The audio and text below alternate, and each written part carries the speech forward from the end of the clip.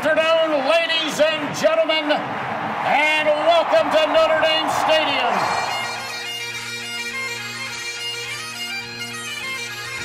Zbikowski trying to get to the outside. He has blockers in front.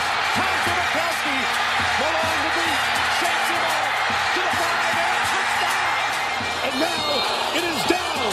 It is over. And the Irish have knocked off number 1 Clemson.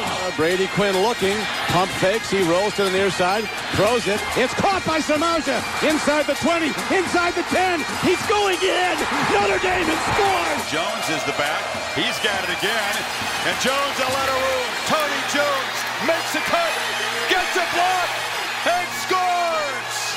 Is that the play that will seal the playoff bid for Fighting Irish? Welcome to Sons of Saturday Irish. I'm Tyler Wojak, and I'm joined alongside Luke Smith, and we're here to recap Notre Dame's 38-27 loss to USC on Saturday. Luke and I were both there in the Coliseum on Saturday night. Luke has since returned home to Chicago. I'm still here. And Luke, I gotta say, one of our favorite mantras is, there ain't no curses. I'm starting to think you and I might actually be cursed. Yeah, I'm not sure we're allowed to hang out anymore.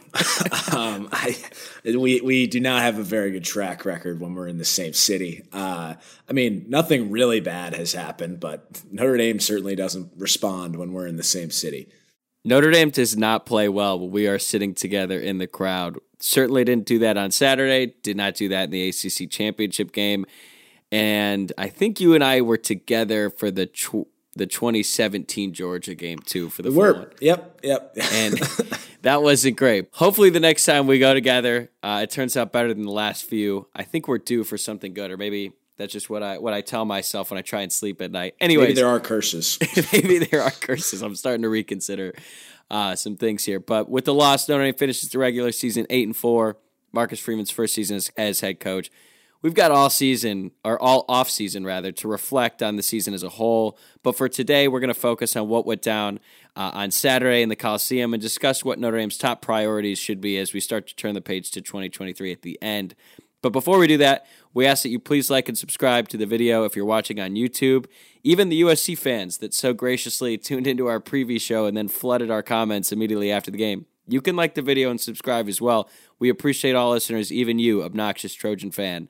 And if you're listening to the podcast, subscribe on Apple, Spotify, wherever you're tuning in from. And when we come back here, we'll give you our main takeaways from Notre Dame's disappointing loss to their rival. DraftKings Sportsbook, an official sports betting partner of the NFL, is my go-to when betting on the NFL this holiday season. Right now, new customers can bet just $5 on any NFL team to win their game and get $150 in free bets if they do.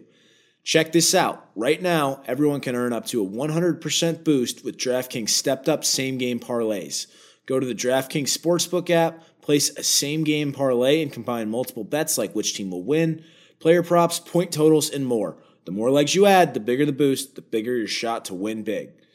Download the DraftKings Sportsbook app now. Use code SOS. Place a $5 bet on any NFL team to win their game and get $150 in free bets if they do. Only at DraftKings Sportsbook with code SOS. This episode is also supported by Rhoback. Shop game-changing activewear with Rhoback for those who crave activity. Use the promo code SONSND, that's SONSND, to get 20% off your next order in the entire store at Rhoback.com. But we encourage all of our listeners to check out the Shamrock Polo, which would look great on Irish fans everywhere. That's promo code SONSND at RHOBACK.com.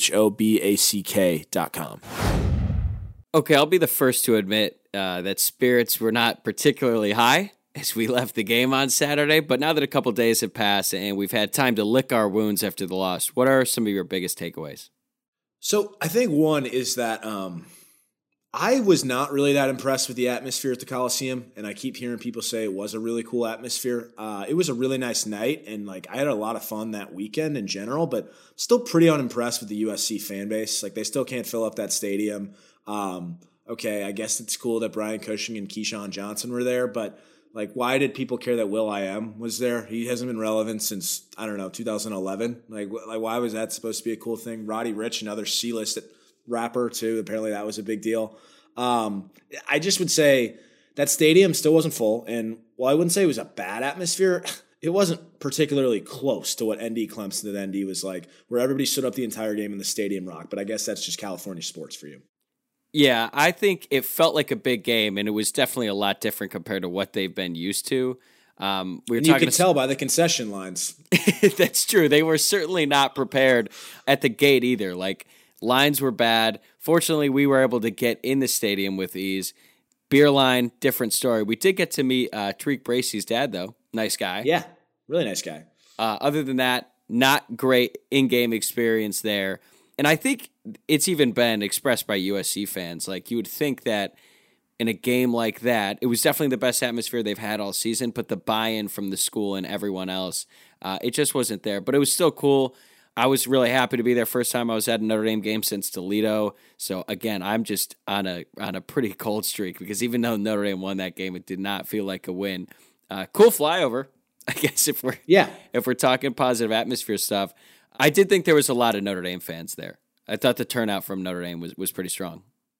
Yeah, I mean, it seemed like our entire section was Notre Dame for the most part. I mean, we saw Jimmy Clausen when we walked in, so there's that. Trying to think what else. Yeah, other than that, I can't actually say that I really had a ton of interaction with USC fans, except some guy after the game that tried talking to me, and I told him he was going to lose to Utah again. But other than that, like, it wasn't as like cocky and arrogant as I recall from past years, probably because they're still getting used to somewhat being quote unquote back, which I'm still not really sure they are outside of the quarterback. But I didn't have those same nasty interactions that I recall from, 8-10 years ago.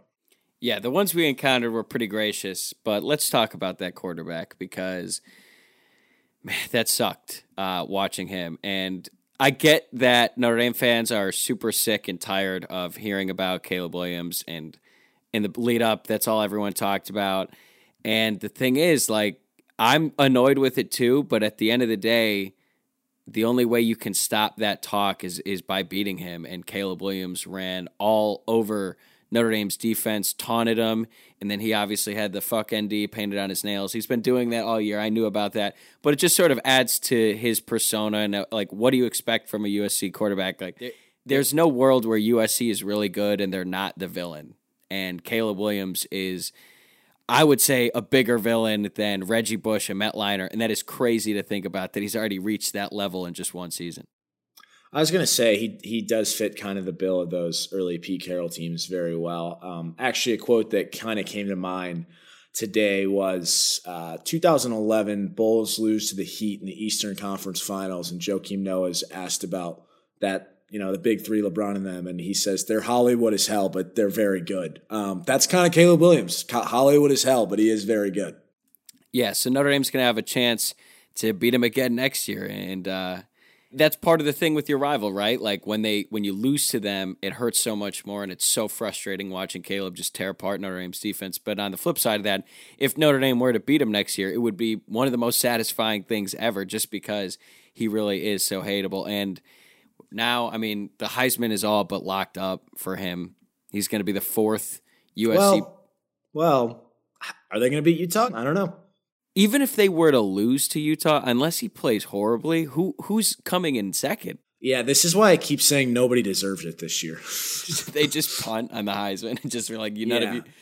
Are we looking? I don't know. I think it must have been during our game because I just saw like a screen grab from a no context college football tweet, but it was like the Heisman finalists, and they just randomly threw up McCarthy in there because of his game on Saturday. Like, that kind of just, I think, shows you how just like nobody's really deserving of this award this year, especially when USC loses to Utah this week. But anyways, yes, he probably did lock it up because I don't know that they will lose to Utah. But if they did.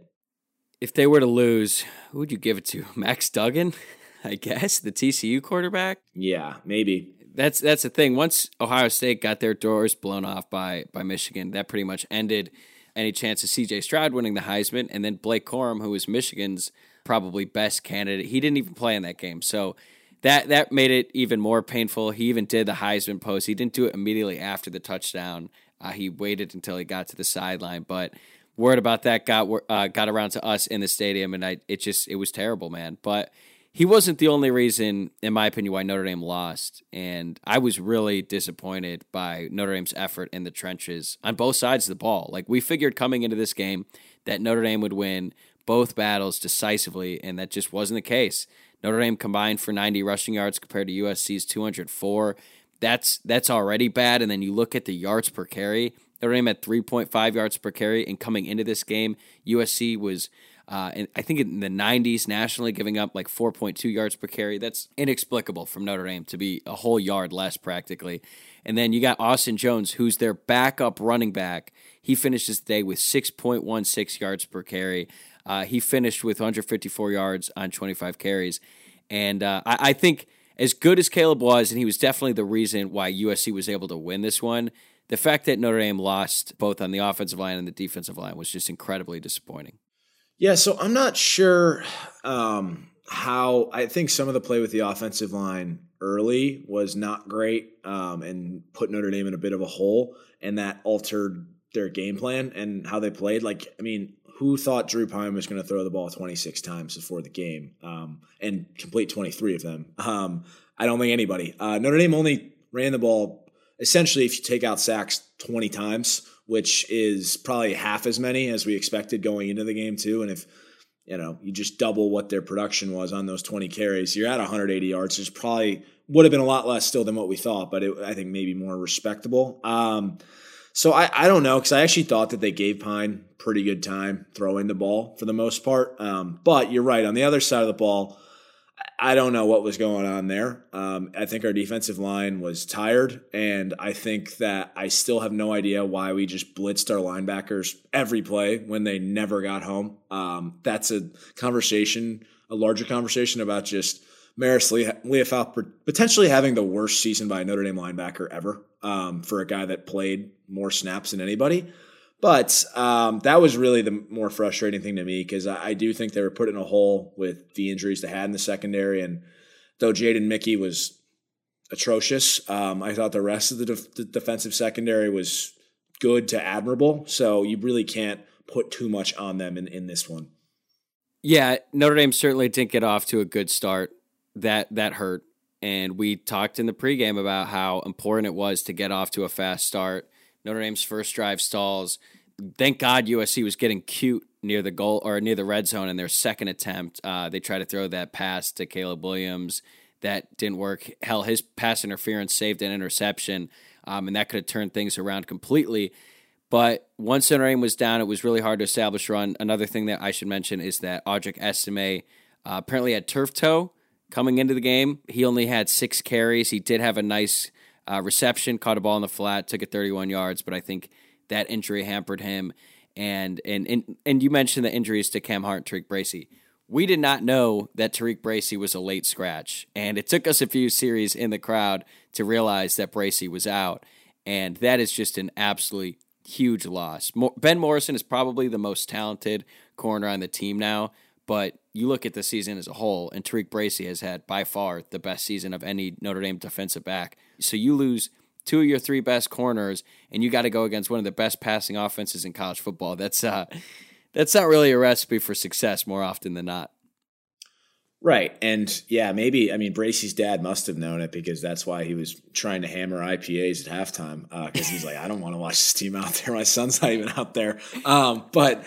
Yeah, I don't know that enough credit has been given to that. The fact that those guys did not play, because Bracy, like, not only the probably most consistent defensive back they've had this year, I would argue go as far as saying the most consistent defensive player they've had this year, just from start to finish, week 1 to week 11, basically. So yeah, huge loss, huge loss without a doubt. All of that said, none of USC's receivers particularly killed Notre Dame. I think the production was spread around a bit. Addison, who Morrison was lined up against for most of the night, and I thought did a pretty good job on him. He had 3 catches for 45 yards, and how many of those came on that just Caleb Williams play where he ran around for forever? There were about like 6 holding calls that didn't get called, and then he just kind of lobbed it up to him where there wasn't a defender within 10 yards of him, which is not on the secondary because you can't hold coverage for 15 seconds. So I actually thought they did a pretty good job against some pretty talented receivers. I would agree. And one thing about USC is they just have so many different guys to throw at you on the outside. Like, you look at the box score and how many different guys caught a ball. Yeah. And they're just throwing a bunch of different guys at you.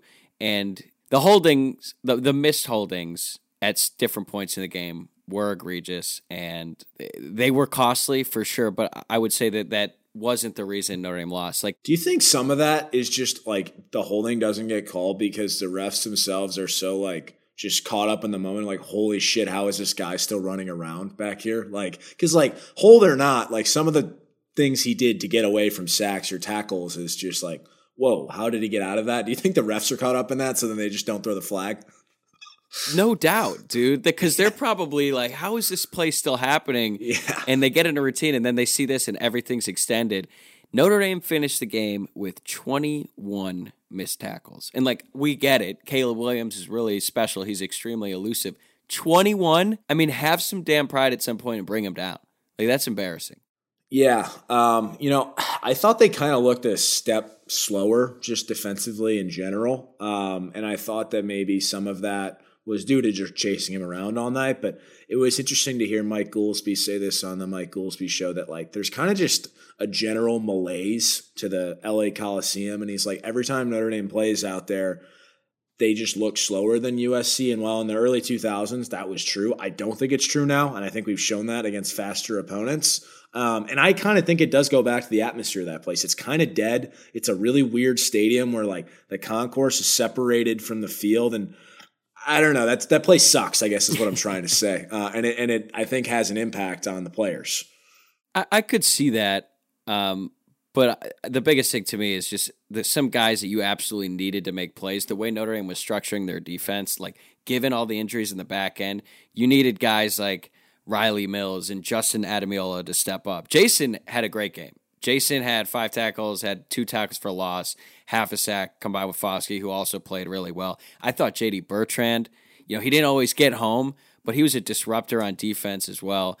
And you mentioned Maris Liufau not doing anything, and which is odd too, right? Because you would think that the thing that he's best at is when he's able to just go after the quarterback with no regard and can be as violent as he can be. And it was not the case on Saturday.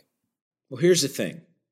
That is what he tries to do every play, but he just runs straight into the lineman. It's like he's being taught to take on the block. It's really weird, honestly. But this is not a quote from me. This is one of our other friends who said this. Like, if the Heisman was an award for just running into linemen as hard as possible, he would win it because that's what he does every fucking play. It's not a stat to just collide hard with the offensive lineman. Like, that's not how it works. You've got to shed that. And then, if you want to lay the wood on someone, the quarterback would be a good start, maybe the ball carrier.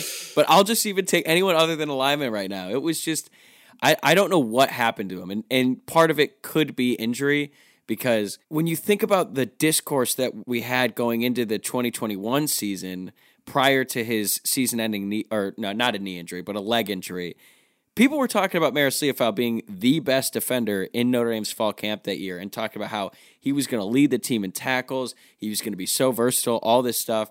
And then apparently at the beginning of this season, he was dealing with an injury. By the end of the year, I understand why people want Colley and Snead in, and I would say earlier I was a little bit hesitant to bring them in because clearly the coaching staff doesn't trust them. But at this point, it's like, could it be that much worse? Right. And honestly, I think that in this bowl game, they probably did not play Snead against USC just to preserve his red shirt, which I get because I think he's played 3 games at this point, so he can play 1 more. But so that's fine. Colley played 1 snap, but not only should they just play them to see what they got there, like they're watching Maris, they know he stinks. Like if they're not going to play in this game, they might just transfer. So I would play them in the bowl game and ahead of him and just say, hey, you have gotten chance after chance. You literally lead the defense in snaps, and you suck. You know who else went end-to-end in that game on Saturday? 2 players in Notre Dame's defense played every snap. Do you know who they were? Yeah, it was Morrison and Mickey. Morrison, good. Mickey, not. Yeah. I would argue Mickey had a worse game than Maris. Mickey, and now let's be fair to the true freshman. What Benjamin Morrison has done this year makes it pretty hard to evaluate Mickey, right? Because you look at Benjamin Morrison and say, he's a true freshman. Look at the season he's had. That's not common for a true freshman cornerback. Cornerback is an extremely difficult position. What Morrison is doing is awesome. It's not the norm. Mickey's final stat line is atrocious. He had 4 missed tackles. That led the team. When USC was throwing at him, 4 for 4, 71 yards. He had 2 crucial penalties. And again, going and playing every single snap against a team with so much talent on offense is not an ideal situation. But we had heard so much in the spring about how confident he was and how he was like a leader on the defense. Clearly, his confidence is shot.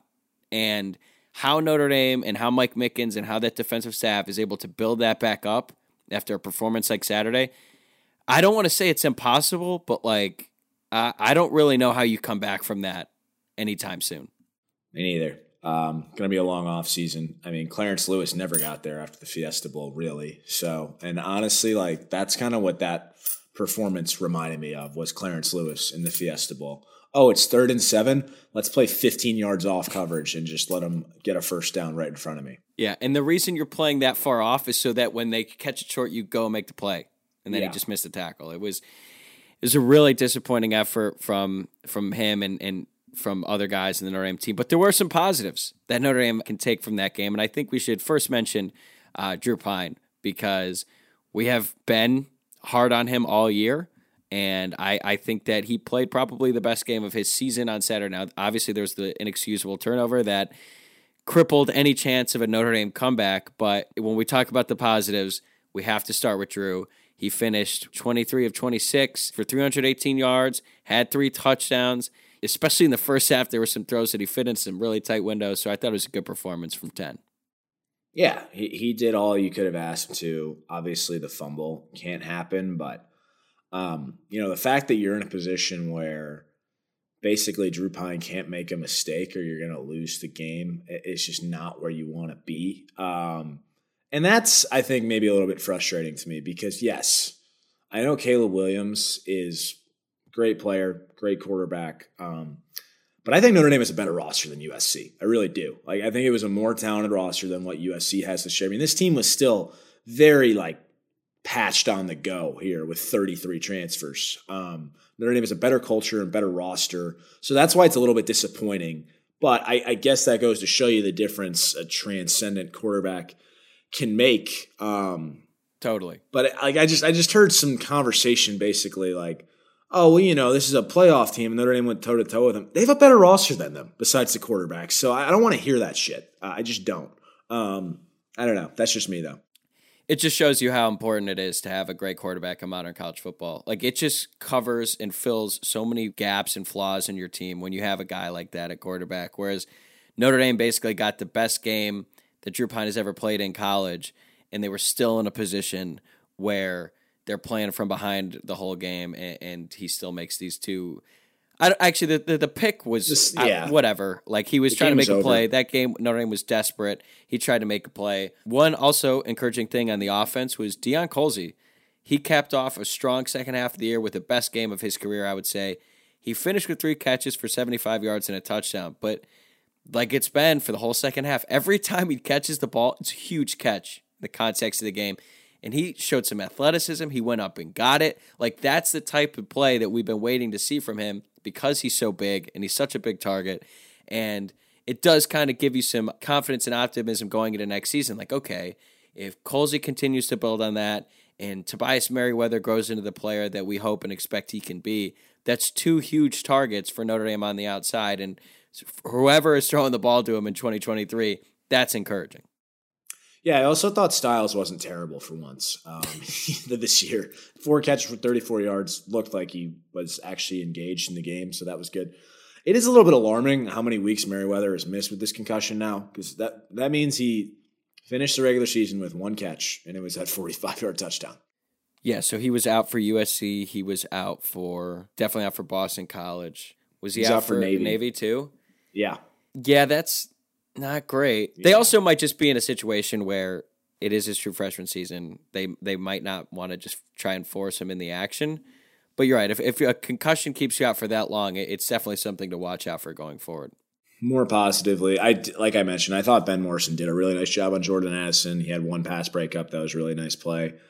So that was good to see because, I think some people were worried, okay, what's he going to look like against top talent? And I thought he more than held his own, looked really good out there. Yeah, I thought he did. And also in this defensive secondary, Xavier Watts, he's another player who's quietly had a really good second half. And I don't know what Notre Dame is going to do at safety next year. Brandon Joseph is so dead set on going to the NFL. I just don't get it. I'm going to be honest. I don't get it. Like, he's a good player. He's a productive college player. But the conversation about him going into the season, and then we have 12 games to look at now, and Notre Dame has had some really good safeties during our lifetimes. Hell, I mean, Harrison Smith, Tom Zbikowski, Kyle McCarthy I thought was really good. When I think about some of the best safeties to come through Notre Dame over the past 2 decades, Brandon Joseph isn't even close to that discussion. I mean, yeah, like, look, a lot of people make comparisons to the guy last year that he was replacing, and it's laughable. Yeah, I can't believe I didn't even say Kyle Hamilton. I can't believe I missed that one. That one slipped. But yeah, he came into this season talking a big game, saying he was going to be the next Kyle Hamilton, and he was not. No. We do got to give one last shout out to number 87, because that was almost certainly his last game in the blue and gold, and he goes out just as you would expect Michael Mayer to do. 5 catches, 98 yards, 2 touchdowns. Yes, the last touchdown was garbage time. The first touchdown was just go up, get it, I'm better than you play. He brings it down get tackled again. And pass interference doesn't get called. Doesn't matter. Like, he's just that good. You know he's going to make the play. I'm going to just say it. I think he's the best tight end. I don't want to say Notre Dame history, because there was plenty of tight ends before I was born who I never watched. You know, I don't know enough about that to make that kind of claim, and also the game was a lot different, especially the tight end position. But, man, it was a pleasure to watch him for these past 3 years. Yeah, I mean, Dave, like I was going to say, Dave Casper, Ken McAfee might have something to say about it. But in the modern era, I don't think there's any doubt that he was the best of this long line of really good tight ends.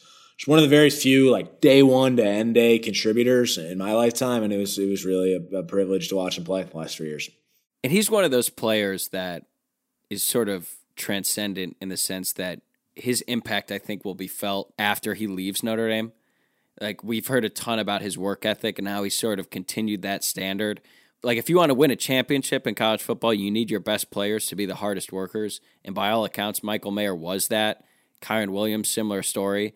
And if Notre Dame is able to keep that going, you know, next year, as we got younger guys kind of coming into their own, they're going to take on bigger roles, and they're going to be, like, I'm thinking guys like Audric Estime, Logan Diggs, who they're going to be veterans now. They're not underclassmen anymore. They've got to be the hardest workers and set the tone. And hopefully that they were able to look at what Michael Mayer has done during his time here and keep that going. And it started before him. But as we turn to the offseason here, and I know Notre Dame still has a bowl game, but, like, you're already hearing the news about the coaching carousel, transfer portal guys. Guys are going to be in and out. We're going to have some news.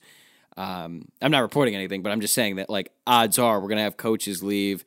Things are going to happen. So as that all goes down and Marcus Freeman has time to sort of reflect on the year and look ahead, what do you think his top priorities should be going forward? I think getting the right people on board that allows Notre Dame to more effectively navigate the transfer portal, because you shouldn't be doing what USC is doing and just buying a built team. That's not what that's for at Notre Dame, but it should help you fill gaps where you've missed or players haven't developed in the past. And I think there's some obvious spots. I mean, quarterback is one we've talked about, and this doesn't even necessarily have to be as a starter, but somebody who's going to make that job a legit competition next year. I think you need to get some at linebacker to back up Snead and Colley and tell Maris to move on. I don't care if Bertrand and Kaiser are back. I actually would welcome them back, but they'll be back. At least Bertrand. Bertrand is pretty openly. Yeah, and then I think you should continue to stockpile at the skill position, so wide receiver, wherever. But yeah, I think the portal is number one for me. I would agree with that. It's number one for me as well. And look at USC, and like you mentioned, Notre Dame is never going to be in a situation where they're trying to buy players and stockpile their roster full of transfers, nor should they. That's not what Notre Dame is about. And there have been some reports that Notre Dame is, or people on the Notre Dame side are optimistic about where Notre Dame is going to go from here in regard to the portal. But as I've said before, like, I transferred to Notre Dame, and obviously I'm not a football player, and Notre Dame is not going to make exceptions for me. But I can say that the process, like the application, all the steps you need to take in order to transfer to Notre Dame is so much harder and more strenuous than every other school. So not only is Notre Dame going to have to make exceptions for football players trying to come in, that they do that in high school too. Like, that's not anything new. They have to figure out a way to expedite the process because a lot of these transfers, like they go into the portal, they don't want to sit around and wait. And if they're like picking between schools and they got to do a bunch of additional steps with Notre Dame, it just makes it harder. And it'll be something to watch for because, like, let's just look at Notre Dame's 2021 class, right? We just talked about Brandon Joseph. Not a single defensive back in that class is worth a damn. None. Kari G, transferred. Justin Walters hasn't done anything on the field at Notre Dame and doesn't look very promising to do anything anytime soon. Philip Riley, nothing. Like, this is a situation where, okay, you kind of whiffed on a recruiting class. You need to go in the portal and fill that hole, or else these issues are going to compound. And you'll end up playing Jade and Mickey against Caleb Williams. For every snap. Every snap. So they're always going to be a developmental program, and they should be. That kind of leads me to my next point. Like, we're back in that time of year when recruiting is going to kind of take over everything, and we know that Notre Dame is in a really strong position right now with their 2023 class. You and I sort of have a similar mindset about recruiting. Like, we follow it, but let's wait until the guys actually put pen to paper and are for sure going to Notre Dame because there's so much bullshit that happens in the interim. Like, was it last week Jeremiah Love, like, removed Notre Dame from his bio and the message boards went insane? Yeah, that's not the direction I thought you were going. I thought you were just talking about college football in general. Like, how about yesterday, the fact that Luke Fickell went to Wisconsin or Hugh Freeze getting hired by Auburn today. Like, there's just going to be some weird stuff, I think, in the coaching carousel, too, that I'm sure ultimately will have some impact on Notre Dame staff one way or another. Okay. I'm going to put you on the spot here. If you were to give a percentage, what are the odds that Freeman, Reese, and Golden, the same trio, we have all three back next year in the same positions? I would say like 65%. I would agree. And I couldn't tell you which way I'm going or like, well, okay, obviously Freeman's going to be back, but I mean, of the two coordinators, I don't know, but like I just 65 feels reasonable just because I think Notre Dame has not had a fourth year offensive coordinator in at least 20 plus years. So I don't know, but that's what I'm going with.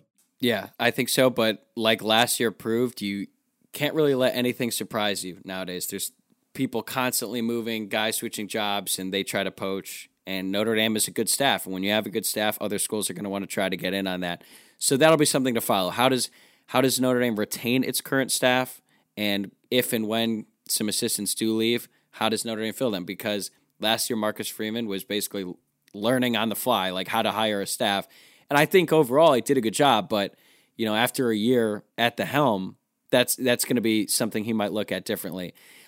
Sort of in that vein, I think Notre Dame needs to figure out the offensive identity, starting with the quarterback. Now, we know that Freeman wants to be offensive line, defensive line driven.